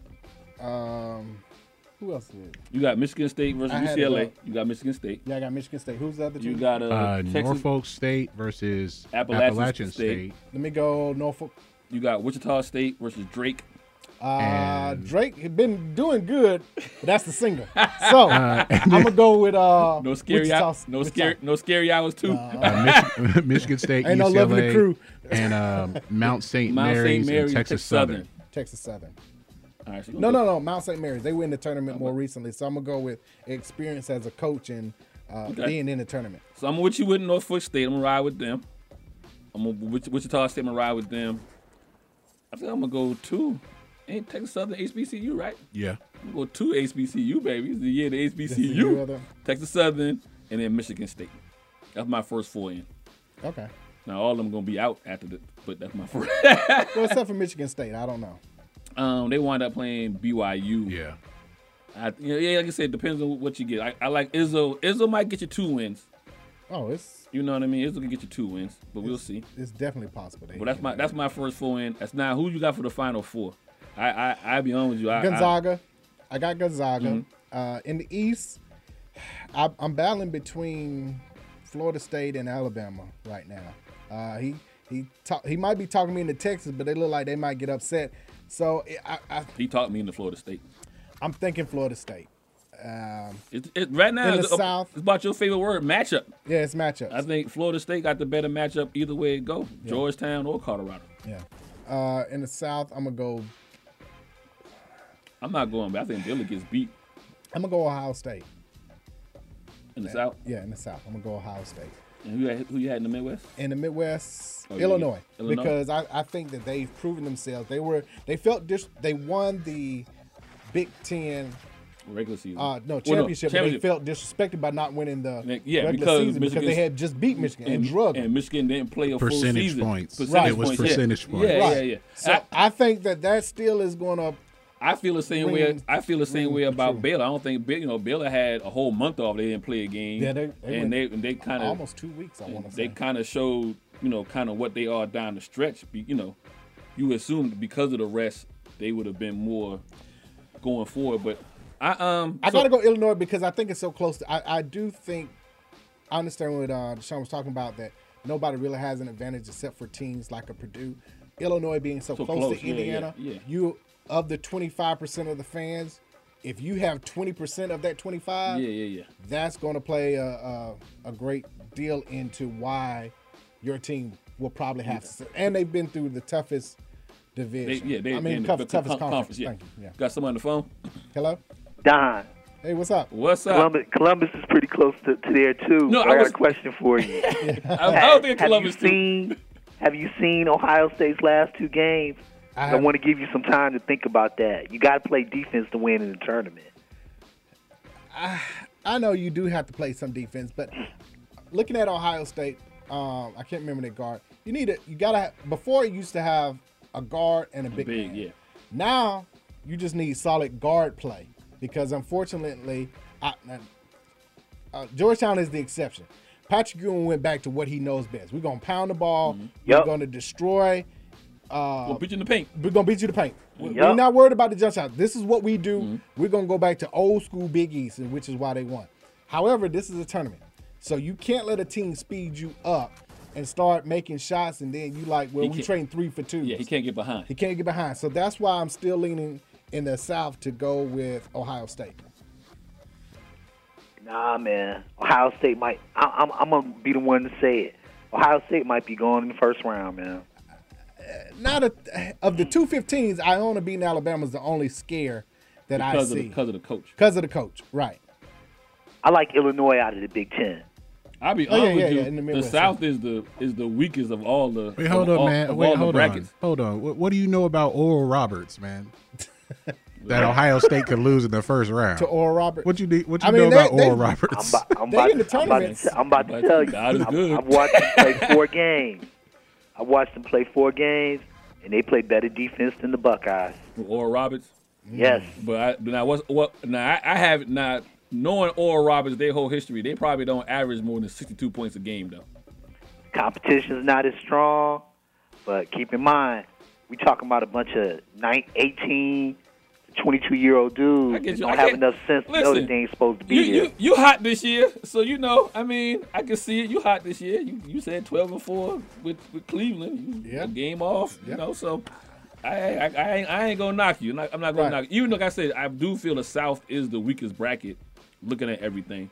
So here's my final 4, and like I said, I'm gonna change 2 or 3 times. Well, I gotta wait till Thursday because, like you were saying, some people may not be cleared to play, which could affect a lot of different things. And if a team does have someone who contracts COVID or is part of the COVID protocol, then the team forfeits, and that's it. So, we'll see what happens with that. I'm gonna go with Gonzaga in the West.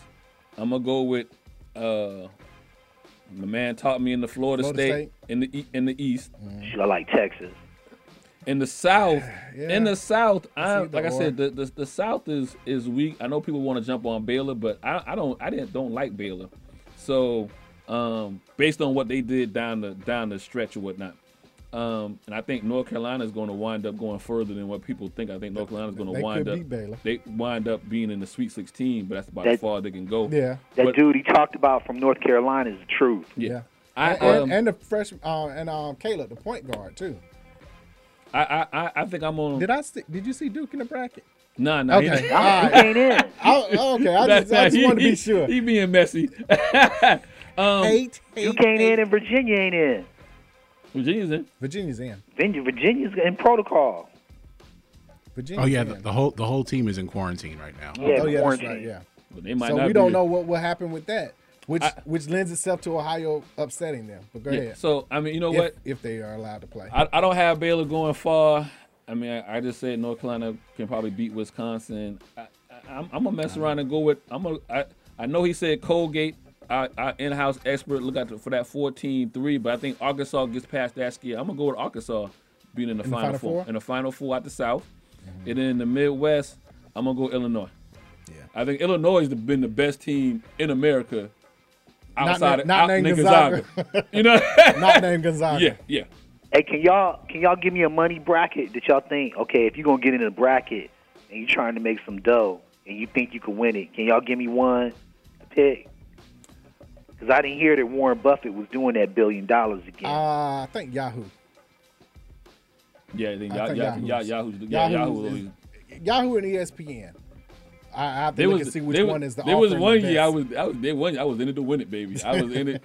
And I forgot. That was after 3 games. No. I was in it to win it for the Thursday at 4:00 p.m. He was in it to win it. I was in the Sweet 16, man. I had a whole week to hope stuff go down. Thursday at 7 p.m. If you submit your bracket, bracket, but your team doesn't pass quarantine, do you get to pick a new bracket, or you just that's good as the law? No, that's it. You have up until the first game starts. Until tip off. Yeah. So you have till noon Thursday. Ain't no second chance. Ain't no redo. Yeah, ain't no second life. Ain't no words of 2 Chainz. Ain't no second life.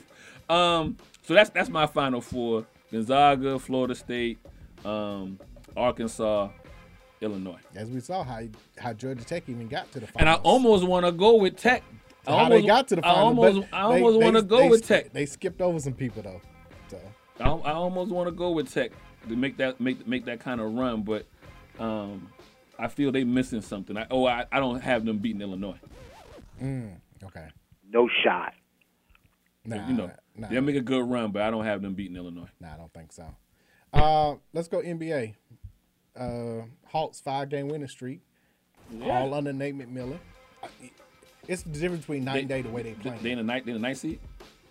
Eighth. So think they in they're the up to playoff 8 position right now. They're in the playoff position right now. Yeah. So they were 11, and I want to say that they're up to 8 right now. I thought about Pierce. Yeah, it's 8. It's 8. I thought about Pierce earlier today, knowing coming into this show about the winning streak, and I'm gonna talk about him in reference as talked about. We didn't get to the NFL, but today's the Patriots Day. Mhm. But coaches that should have stayed in a particular lane, but got a chance and it didn't work out, but then they fall back.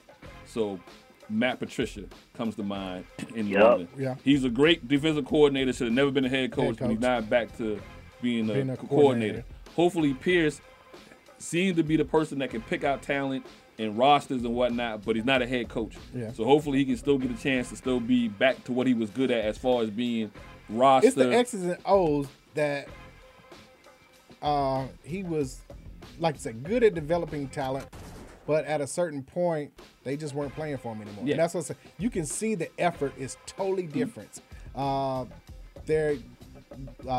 The other game against Cleveland, which had beaten them the last couple of times. Yeah, they beat the brakes off Cleveland. Right. And that's what I said. Sure did. That's what I said early in the season. Like, you can't lose to teams like New York and Cleveland. And, now. And had lost to them twice. Yeah. I mean, now part of it is they're getting healthier. Yeah, that is some part injuries, of it. But some of it is they're just playing with better energy. And before they had gotten behind and they beat Sacramento. And so it's those teams, like, this is the stretch where they're playing the Wizards and Cavaliers and Magic and Sacramento. They have to win those games before they go on to Miami, West Coast trip. When you start playing LA and Clippers and Lakers and Utah and those guys, exactly. Win what you're supposed to win. Win the ones. And hope you can be 500. I think they got a 8-game stretch coming up where they're going to play all playoff teams, 500 and above playoff teams, and you got to expect a good 3-5. I won't even say 400, but a good 3-5. Win a few of those, and in the East you can stay in that playoff contention. Yeah. So where are y'all at with Philly today? Because last couple weeks ago, y'all were like, where y'all at with Philly today? We should have played. We should have played MC Light paper thin.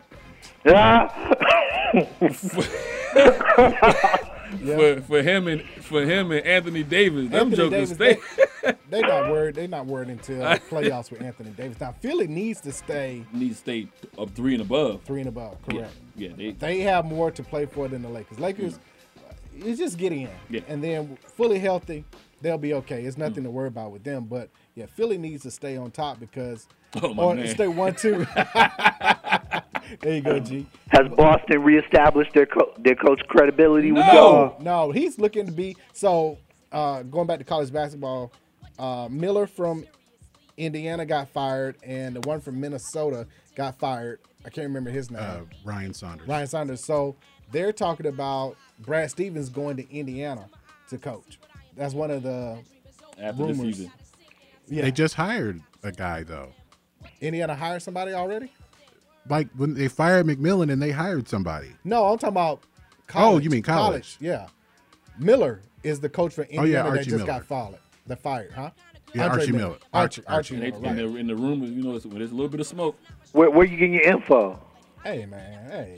Okay. So, all right, I didn't ask. Never mind. Let's move on. I put, so Boston. Just because he was seen going through TSA, for the Indiana Pacers game, even though they're not playing the Pacers, he was just seen at the airport. That's the rumor. That's all I know. He pulled the what's the senator out of Texas? Ted Cruz. You put a Ted Ted Cruz. Cruz, right. I mean, I had to drop my daughter's He had off. he had to drop something off. And he hopped on the plane and got right back. Yeah. The problem with Boston is, I mean, because you're in the East, because you've had this talent, you got 2 All-Stars. One of them was supposed to be a superstar. And you telling me the reason why you struggling is because Marcus Smart ain't there? And that's he's back that's now. no knock against Yeah, he Marcus plays Smart. smart. That's more of a knock against the coaching.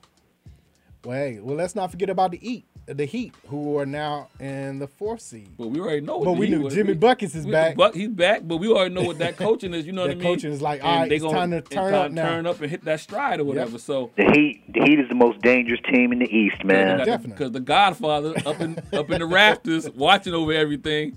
And it'll be interesting to see speaking of the Heat, did what you kind of see, what kind of move they make for the. You for see the, your for boy the trade. Leonard? What's his name? Oh, my guy who made the marks on the the anti-Semitic stuff and everything. Myers Leonard.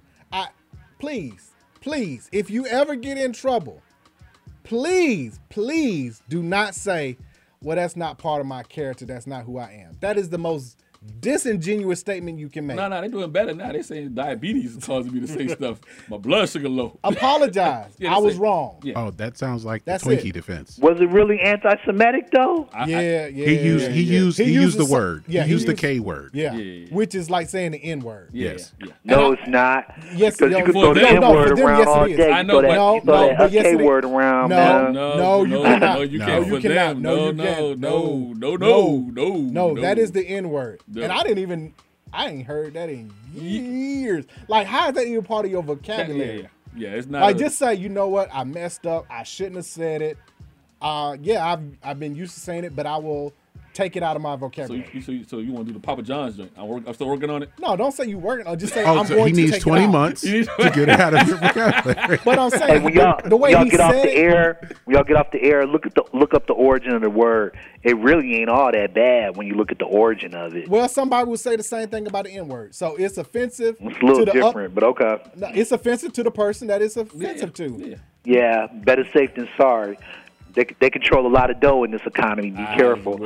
Listen, Jay-Z got in trouble. He didn't even say it. He just gave an analogy. He got in trouble. So, But yeah, I'm like, where did that word even come from for him to say it in the way he said it? Because he said it all the time. Look, gaming, live stream, it's the worst. It's the Wild West as far as what language you use. As far like what kind of language and all the slurs be thrown around, like it's a normal thing. If he wasn't hurt and not playing, it would be a much bigger deal than what it was. Listen, because he had a $50,000 fine, and of course he's not around the team per se. Yeah. He's rehabbing, but we on Twitch now, which is a gaming site, which they're trying to promote. So now you're gonna have all these things go on or whatever. I play an online game, golf game, and I don't know who it was came on there and was like, how old are you and all this kind of stuff. I turned my whole mini pad off.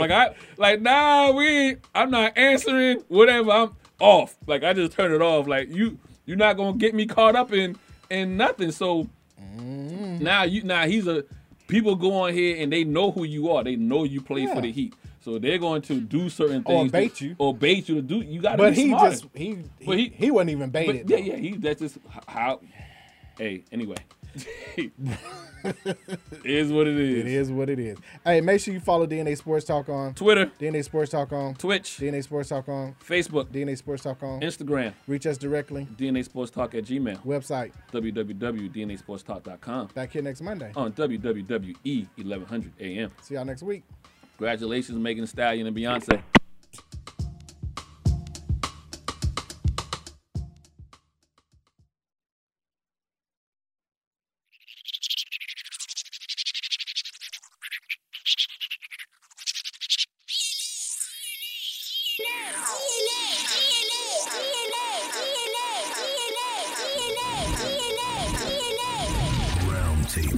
Welcome to DNA Sports Talk. This is Don the D and DNA.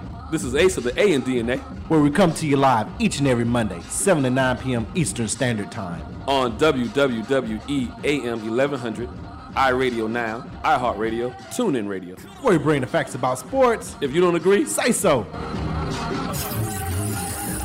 the whole world the truth is back.